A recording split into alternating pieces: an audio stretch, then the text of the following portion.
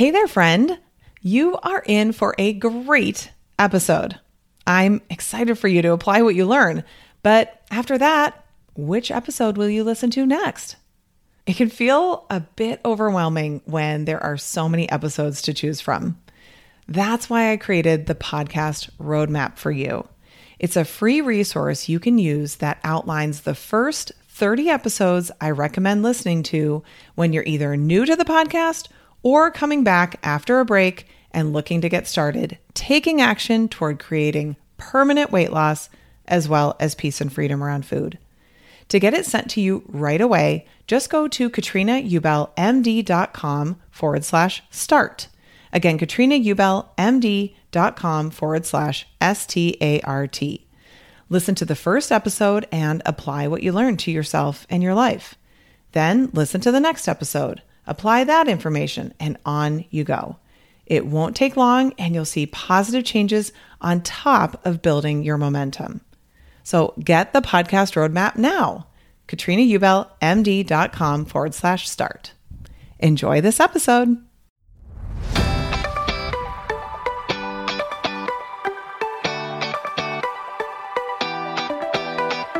Welcome to the Weight Loss for Busy Physicians podcast. I'm your host, Master Certified Life and Weight Loss Coach, Katrina Ubel, MD. This is the podcast where busy doctors like you come to learn how to lose weight for the last time by harnessing the power of your mind. If you're looking to overcome your stress eating and exhaustion and move into freedom around food, you're in the right place.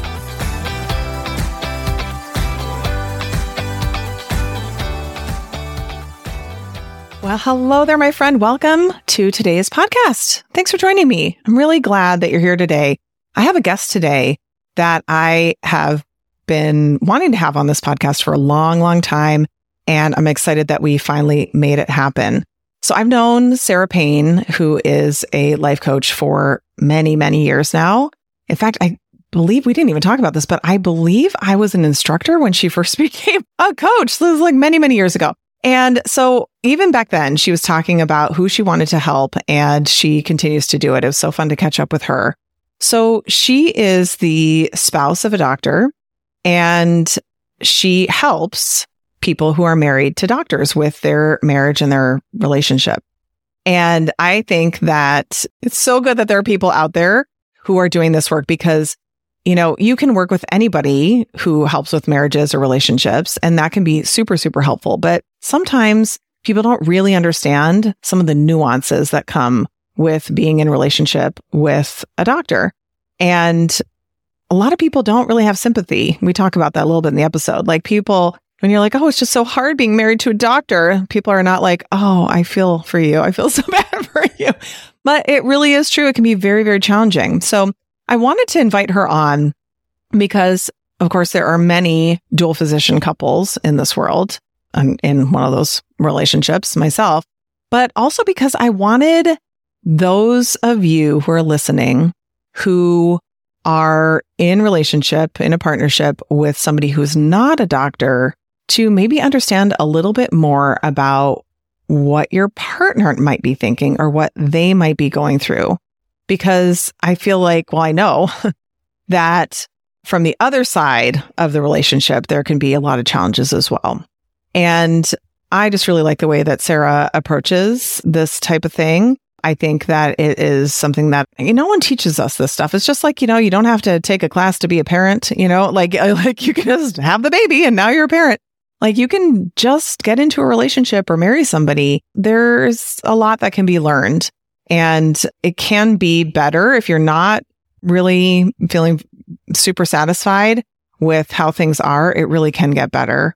And we talk about that a little bit too. Like at first we want it to just be maybe a little better, or a little easier. And then could we be open to it even being really incredible and really amazing? So I invited Sara to come on to talk about some of the things that people who are in medical marriages in particular struggle with. And she has some really cool ideas that you can start implementing right away to start kind of making it a little bit of a easier or smoother interaction with your partner. So please enjoy this conversation with Sara Payne, and I'll talk to you next week. Sara, thank you so much for joining me today on the podcast. Oh my goodness, I'm so happy to be here. So why don't we start off with you just giving everybody a little bit of information about your background, how you came to coaching, and who you help now. Yeah, so I came to coaching 5 years ago. I was listening to a podcast of a fellow coach, and she was explaining my problems like better than I could. And I just thought, I have to work with this woman. And once I did, pretty shortly after that, I thought if I could help women the way that she's helped me, that would be like the dream of a lifetime. And so I did. And I'm married to a podiatrist, surgical podiatrist. And so we've been kind of lived all over the country in pursuit of his career and schooling. And so it was kind of a natural thing for me to want to help medical families. And so that's mostly what I do. I also help, anybody who can relate to that kind of lifestyle as far as like the career being like the center oftentimes of the life. And I love it. I think that medical families in particular, you just have to develop a certain kind of grit to get through that time and all of that training. And then they just have a lot of influence. And so it's thrilling for me to help them with their marriages in particular. And as you know, with weight loss, when you help someone lose weight, you don't just help them lose weight. You help them and like it expands to like every area of your life. And it's the same with marriage. When you help them with their marriage, then it helps them with their other relationships and their relationship with themselves and all of that. And so that's pretty exciting. Well, what I love about what you do is that it's obviously super helpful for somebody who is married to a doctor. If that person is not a doctor, does not have a background in that, I think coming into that world and maybe trying to understand it, of course, that's super helpful. But there's many of us, including me, who are in, a dual physician relationship, marriage, and that can present its own challenges as well. And as I told you, I really want many of the people who are listening to this are partnered up with somebody who is not a doctor. Like it's, I think, very helpful for them to hear what it's like to be with someone who's a doctor, right? Like, because that's you, right? That could be you. Right, exactly. I mean, some of the challenges are pretty unique, right? Because there are a few careers where like someone's life is literally on the line if the partner isn't doing what they do. And so I think there can often be this resentment, like your job always comes first. And then also this guilt and even feel like, how dare I think that when like these people might not live, or at least their health would be in jeopardy. Like if my partner didn't do what they do. I know especially in the past, I've felt that way so many times, like, really, you're not going to come to the game that our kids have that you promised you would be at because somebody had an emergency in the OR. And then you feel so bad, like that, my husband does a lot of amputations with diabetes and stuff like that. So like this patient's losing their foot and I'm mad that my husband's not going to be there to like watch my son score in a basketball game. There's this push-pull, like blame game, basically, right? I mean, I have an example that I immediately think of when you describe that, because even though, I worked as a doctor, it's like the same thing. My husband's ear, nose, and throat. People often will be like, oh, that's great. There's no emergencies in that. And I'm like, no, it's not true. There's actually plenty of emergencies that can come up. And thankfully, they don't seem to come up, super often where it's like really, really bad. But this was many years ago when my younger two kids were really little. Like my daughter, my youngest, was for sure like a baby in arms. Really, it was not easy to like get a meal made. That's that hour, right, where they're like, cranky and want to be held and all that stuff. And it was a weekend and Matt was on call. Sometimes like it's pretty quiet when he's on call, and then it's easy to sort of forget that, at any time he could have to go in. So we were making dinner. I decided to make a dinner that did require more work because he would be home. He'd be able to help with the kids, with the baby in particular. And so literally in the middle of me doing that, he gets a call, and it's not just a call. It is one of the calls where he's on the phone talking and racing around, putting his shoes on, grabbing his keys, and like waving as he's still on the phone going into the car. Like, it's like, no, this is an emergency right now. I'm racing to the hospital kind of a thing. And I was so annoyed. Like, are you kidding me? I mean, that is a very nice representation of what I was thinking. That's the PG version.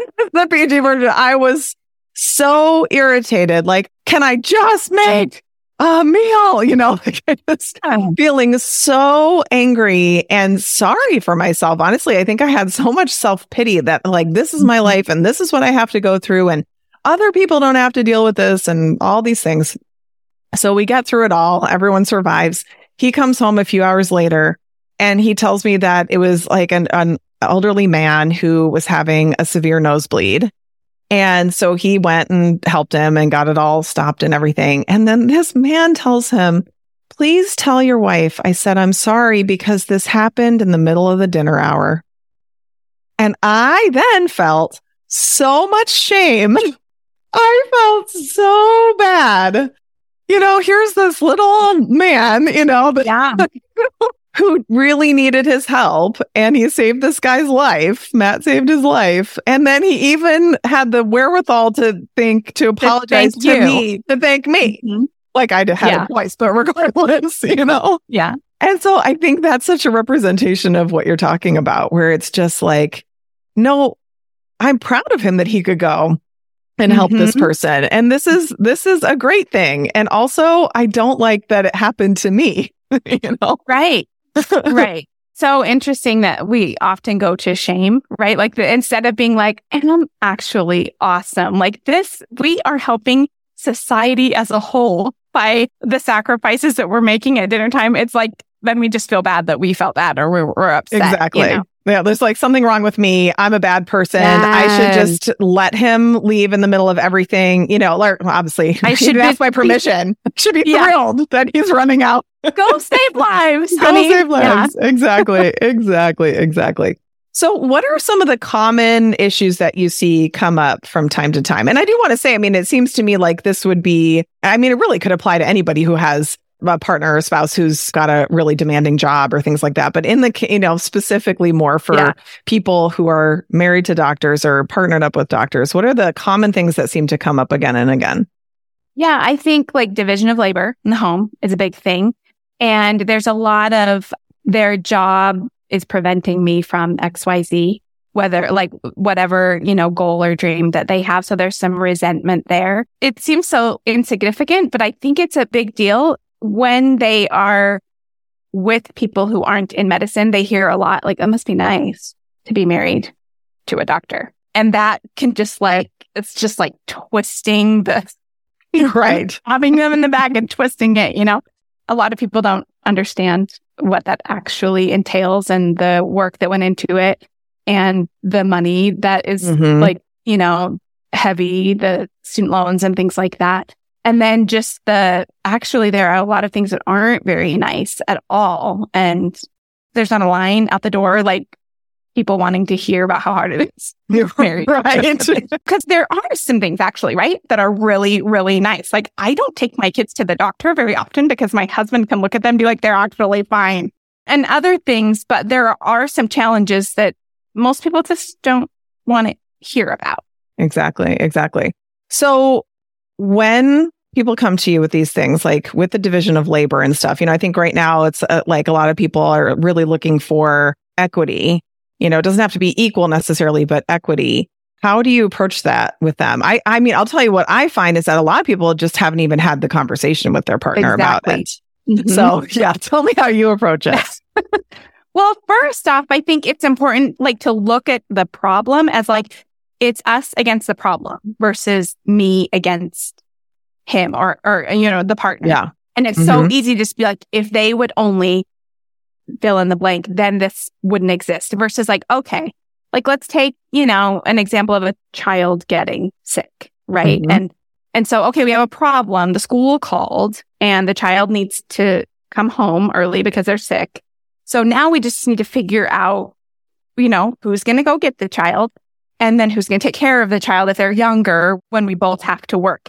And then your brain can go to work solving for that versus I'm so sick of being the one who always has to drop everything so that they can do their job. And when you approach it like, I call it us against the problem, then you're on the same team. And then it doesn't mean you agree on the solution. It doesn't mean there isn't tension, but then you can go to work solving the problem versus who's to blame here. Yeah. And I would imagine that really helps with even initiating the conversation too, right? Like if I go to my husband, I'm like, look, when you do all this stuff, when you're so busy and you can't this and that, it's, it feels very directed at the right? It's easy to get your hackles up and start feeling defensive, and conversation maybe is so fluid. But when it's like, hey, I'd love to discuss with you how we can figure out a better way that works for both of us when the kids get sick, then it's a little more like, oh, yeah, I'll have a discussion about that. Like, let's talk about it. Yes, I love that you brought that up because it's something so tactical, right? And it's usually not the best time, like right in the moment. It's like a lot of other types of conversations, right? That you just say, hey, I'd love to have a discussion about this. Is now a good time or later? So you give them some options, right? And then I love that you brought up defensiveness too, because when we come with our armor up, it's so easy for them to put theirs up, right?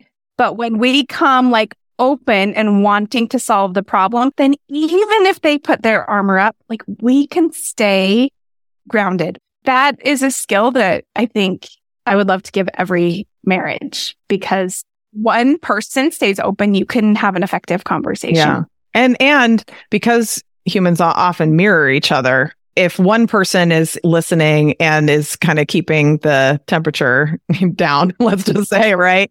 Like it can help to, make it more productive for sure. For sure. Now, one thing that I hear a lot of in the work that I do and also outside of it is like the ownership of actual important things to the family, so to speak. So people will sometimes say, I just wish my partner helped more.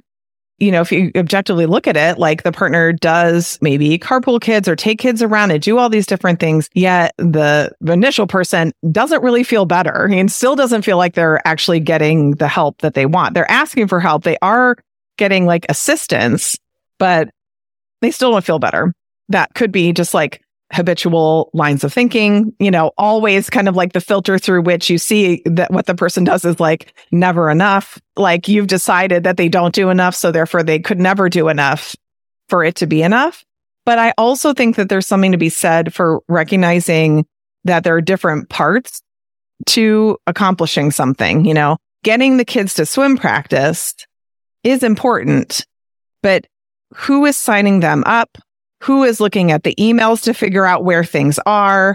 Who's signing them up for the meets and making sure that makes sense with all the other family activities? Who's making sure that they have the proper swimsuits and that when their goggles break, they have a new pair? All the other kind of higher level things that go into making it possible for the kids to be driven to swim practice. And I think that it's important for us to even just recognize that, because when we're asking for help, I think we need to know, what are we asking for? It's like, who actually owns this? And their mind needs to be on it and thinking about it. So that's something that even my own husband and I, just in the last couple of years, finally felt like we made some progress on, where I was just like, I want to know nothing about this activity except what you need me to do to help. So it was like flipping the whole script. And now I'm the one who comes and just assists. And it's really fascinating. The kids come to me, where's swim practice tonight? I'm like, I have no idea. Like, if it's not on the calendar, I don't know what to tell you. I don't get the emails. I don't know anything about it. And to a certain extent, it's been really, really good for us to, I think he gets a better sense of like what it's really like to own one of these activities and be in charge of all of it. And it does then feel more equitable to me, where it's like, just tell me what to do. Well, I can't tell you to go into my email and pull all this stuff. And right.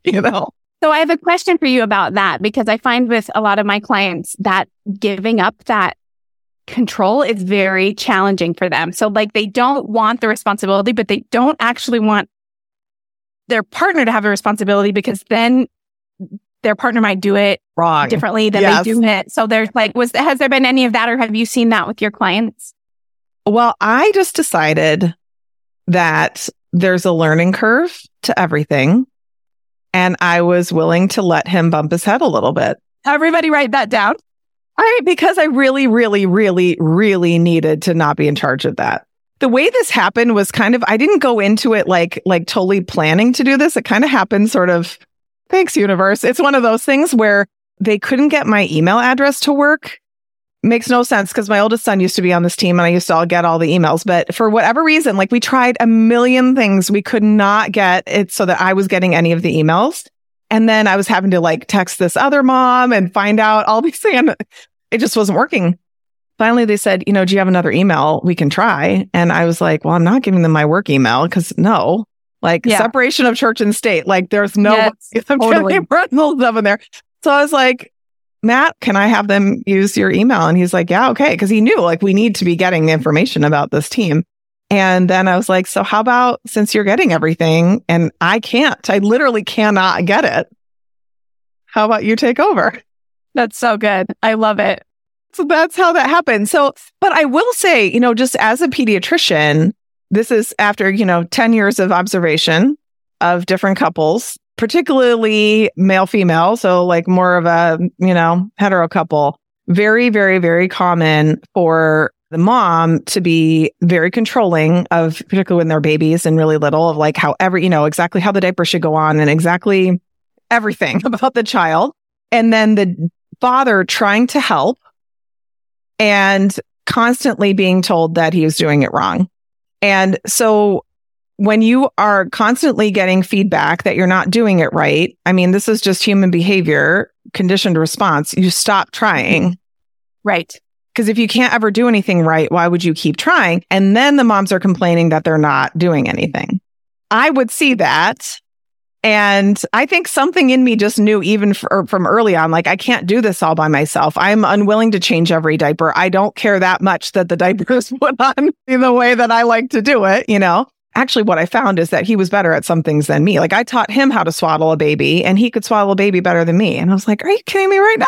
So I think I was just like, I can't do this where I feel like I have to do everything and have a career and all that. It's just not going to work. So I think this is somewhat an extension of that. But also I was like, yeah, like we'll probably miss some things and probably, I mean, even still, sometimes the kids, it's, we get the schedule a month at a time and sometimes we're into the early month and I don't know where things are. And I give swimming zero brain space. Oh, that's so good. Like, that's so good. And they're like, oh, it's always on Tuesdays. It's a whatever school. I'm like, I can't remember that because I've decided not to remember it. You brought up a couple of things. I think that it's important to ask ourselves those questions like that you saw through your patients, right? Am I thinking that I have to be the one to do these, or where am I trying to control the situation, right? Like with so much love for yourself, might need to let go of some of that. I can't have all the control and all of the help. And then second that you brought up earlier was like, how did I get myself here into this? Like you talked about how you and your husband did that with like, not just thinking about who's going to take the kids, but like what else is going to be impacted? Like, do we want to add this thing into our family? Like that can like help you prevent a lot of the problems that might come, right? And if you're already in the thick of it, that's fine. You can still ask yourself, how did I get here? How did we get here? And then you're solving the problem instead of blaming the person or yourself. Or like, the partner is the one who wanted to get this kid into hockey, but then is never there to help with any of the stuff or whatever. Well, but if it's really true that you as the parents decided we will do hockey, I mean, you could have said no, because you're never going to be able to help with any of it or do any of it. Or you don't want to. Or you don't want to. Not wanting to is reason enough as well. Is reason enough. Yeah, exactly. And so it seems to me like a lot of the resentment comes from not using your voice and not actually speaking about what's true for you and just like going along with things, going along with what is either truly expected or what you assume to be expected of you, and then feeling like you have no choice in the matter. But using your words, right? Like having conversations, having discussions about things is the only way to work through that, I feel like. Totally. And I think for a long time, as I would coach on resentment, I'd be like, it's this emotion that we did. It's totally unnecessary. Let's just like work through it. And I think as I've like coached more and more, I think resentment, and this will hopefully be helpful to all your listeners, resentment can just be a window into what you want that you're not getting. And so, because resentment is kind of, I think for a lot of people, one of those emotions like jealousy, like, I don't want to admit I'm feeling that. Like, But if you can just get curious about it, okay, what am I wanting that I'm not getting, wanting or needing? And then you can work from there and solving the problem instead of either blaming your partner that they are creating this for you or blaming yourself like, oh, I've got myself into this situation. I should just be happy about it, right? You can kind of ask yourself, figure out what it is that you want, and then you can approach your partner from there. I really would like this. How can we get this together? Mm-hmm. I think that's where coaching can be so helpful, right? Because sometimes we're like, I'm not sure. I feel resentment, but I don't even really know what I want. Yes. Great. Okay. So then coaching can help you get really clear on that so that you come to the conversation as clear as you can be for yourself, prepared for that conversation, able to like support yourself. I don't even want to say like stand up for yourself because that feels like adversarial. It's more just like being confident in what you're bringing to the conversation so that you can advocate for yourself. Yes. And then be open to hearing your partner's side too, right? When you're confident, you're not on guard as much. You're like, okay, I'm willing to listen. I'm willing to actually be wrong about this or to hear your side. But yeah, it's the whole having the armor up that just usually in my experience doesn't end well in the connected conversation or even just a conversation that solves the problem. So this is super good. Okay. I want to talk about one more thing. I want to talk about keeping score because that is something that a lot of us, I coach a lot of people on like fairness. You know what I mean? Like what's fair and what's unfair and what people believe is right and wrong. And there are definitely people who are kind of like keeping the tally, well, I did it this many times and they have only done it once or like things like that. How do you work people through that? Oh, that's such a good question. It's such a natural thing to do, right? To keep score. And so I think the first place to start is that I start with my clients is like, okay, let's just get curious about why you're on the because if we're keeping score, then we're not on the same team as our husband, right? Or our partner. And so that's actually good if you just think of sports, right? A score is only needed if there's two teams. Exactly. You're only keeping it if one is winning and one is losing. That old adage, like, would you rather be right or would you rather be connected, right? And sometimes I just want to be right.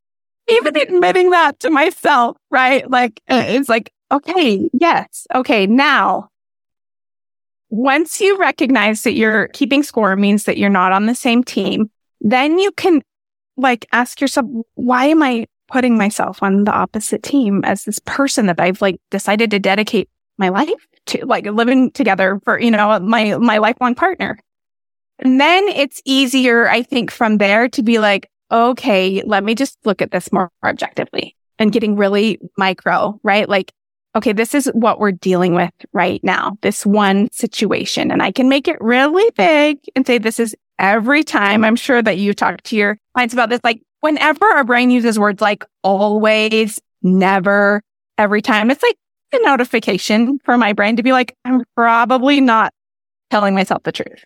And then from there, I think it's easier when you decide that you want to be on the same team to be able to see the other person's perspective. And I think a lot of people hear that and they're like, he doesn't see mine. She doesn't see mine. But like, what if you could, it doesn't mean you have to give up your perspective at all, but you're just willing to go first in like seeing what it might be like for them. It's like an act of generosity, I feel like, to just try to put yourself in their shoes of what that's all like. You know what I mean? Like, I think sometimes too, it's like maybe during training, like with residency and stuff or fellowship, if the couple is together, then it's like, well, they were so busy, like every waking hour that really everything else did fall to the other partner.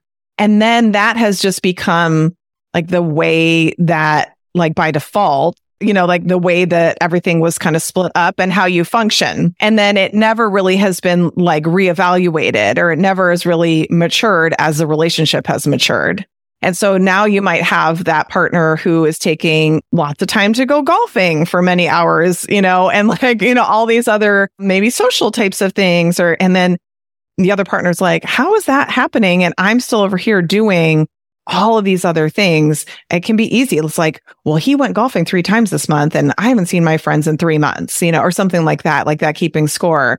I think everything you said is the window into conversation. And it requires the partner to change up the dance steps, right? Which is awkward and uncomfortable. And basically saying, hey, you're going to have to do less of what you want to do potentially. Right. And allowing your partner to not necessarily love that is, I think sometimes we choose the staying silently resentful over like the discomfort that we might feel by what we are thinking about, what their opinion of what we're asking.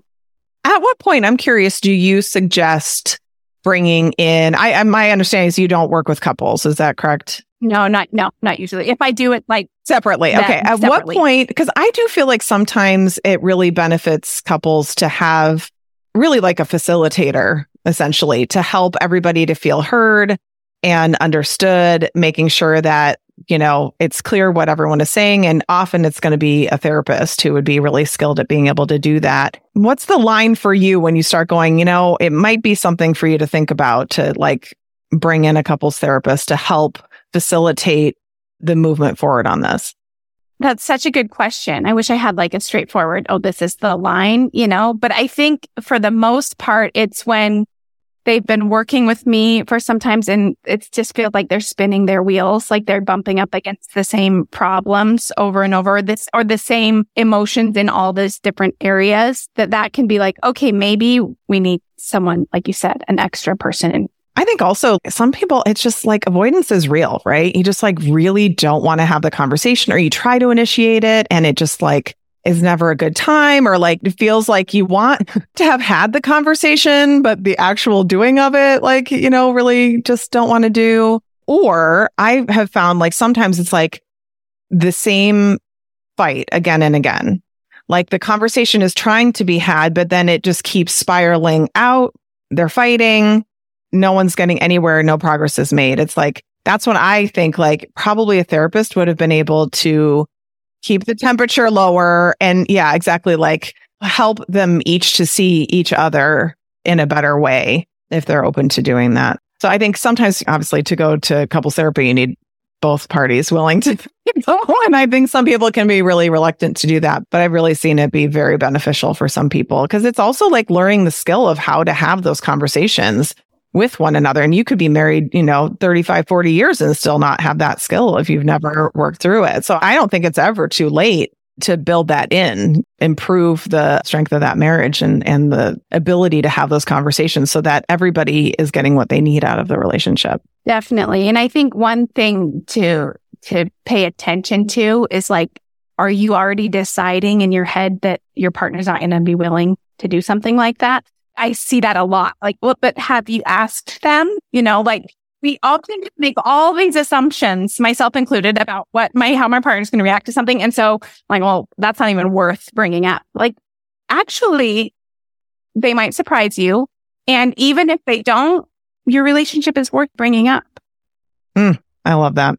Okay. So if anybody listening wants to find out more, you have a great podcast. What is the title of it? It's Rock Solid Relationships. Sara Payne, Payne. Payne, yeah. Is there an H? There's no H on the Sara, right? No H. No H. Okay. If you type in Rock Solid Relationships, you're going to find it. Okay. And then what's your website? My website is sarapayne.com. So okay. No H. Perfect. Payne. Okay. No H and Payne. I think there's going to be people listening who are going to be like, I think I'm good, but my friend is really struggling. And to just know that the work that you do is out there so that people can, through word of mouth, just share that there are actually people out there who are not only just helping with marriages, but particularly with medical marriages, which it's just a little bit of a different ball of wax than your typical. Totally. And I think relationships are the most important part of our lives, right? So sometimes it's really easy to be like, well, he would never change. She would never change. Like, it's not worth it. But like, it's just worth questioning, like, what if it weren't as hard as living like I'm currently living? Right. If it could be easier, would I be interested in that? Yes. And then from there, like, what if it could be actually like amazing? Not just like, right. Like, that's a stretch. So we can just take little stuff like, if it could be easier. Right. Yeah. Let's just start with that. All right, Sara, thank you so much for joining me. This is really, really great. And I love the work that you're doing. Oh, thank you. It's been so fun. Ready to start making progress on your weight loss goals? For lots of free help, go to katrinaubelmd.com and click on free resources.